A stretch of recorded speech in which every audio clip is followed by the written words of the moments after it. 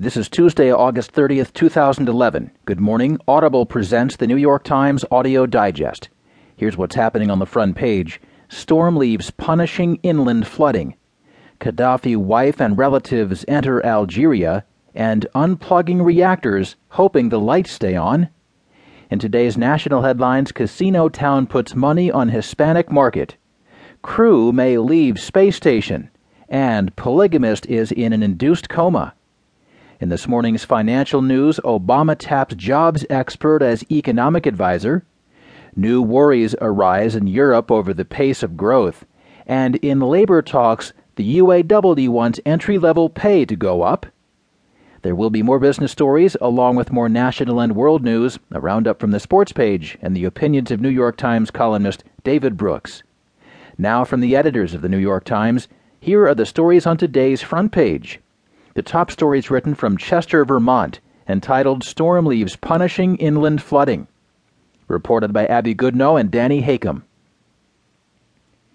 While most eyes warily watched the shoreline during Hurricane Irene's grinding ride up the East Coast, it was inland where the most serious damage actually occurred, and the major culprit was not wind, but water. As blue skies and temperate breezes returned on Monday, a clearer picture of the storm's devastation emerged, with the gravest consequences stemming from river flooding in Vermont and upstate New York. Here in southern Vermont, normally pretty towns and villages were digging out from thick mud and piles of debris that Sunday's floodwaters left behind.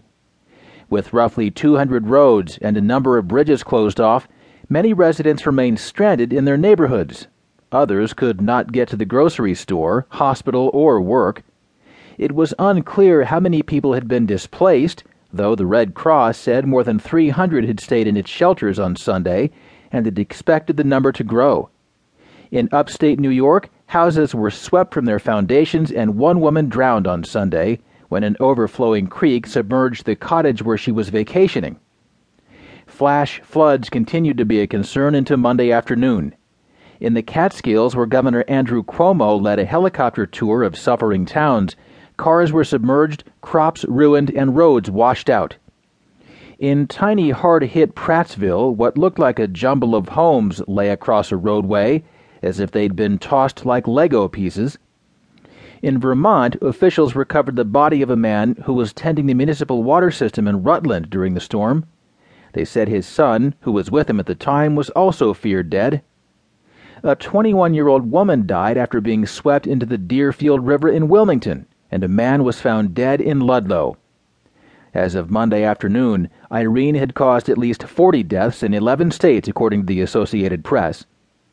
This is really a tough battle for us, Governor Peter Shumlin of Vermont said after surveying the damage across the state in a helicopter.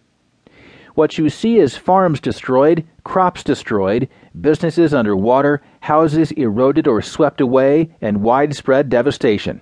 In the Catskills, state and local officials had, by Monday afternoon, carried out 191 rescues across the state since the storm began, in many cases plucking people from cars or homes. State officials confirmed that 6 people had died in connection with the storm, 5 drowned, and 1 was electrocuted. Governor Chris Christie of New Jersey said his state was facing some of the worst flooding inland it had seen in years. Almost 200 Garden State roads were either partially or fully closed. And all along the East Coast, an estimated 5 million people remained without power on Monday, including more than 800,000 in New York State, with work crews working frantically to restore service.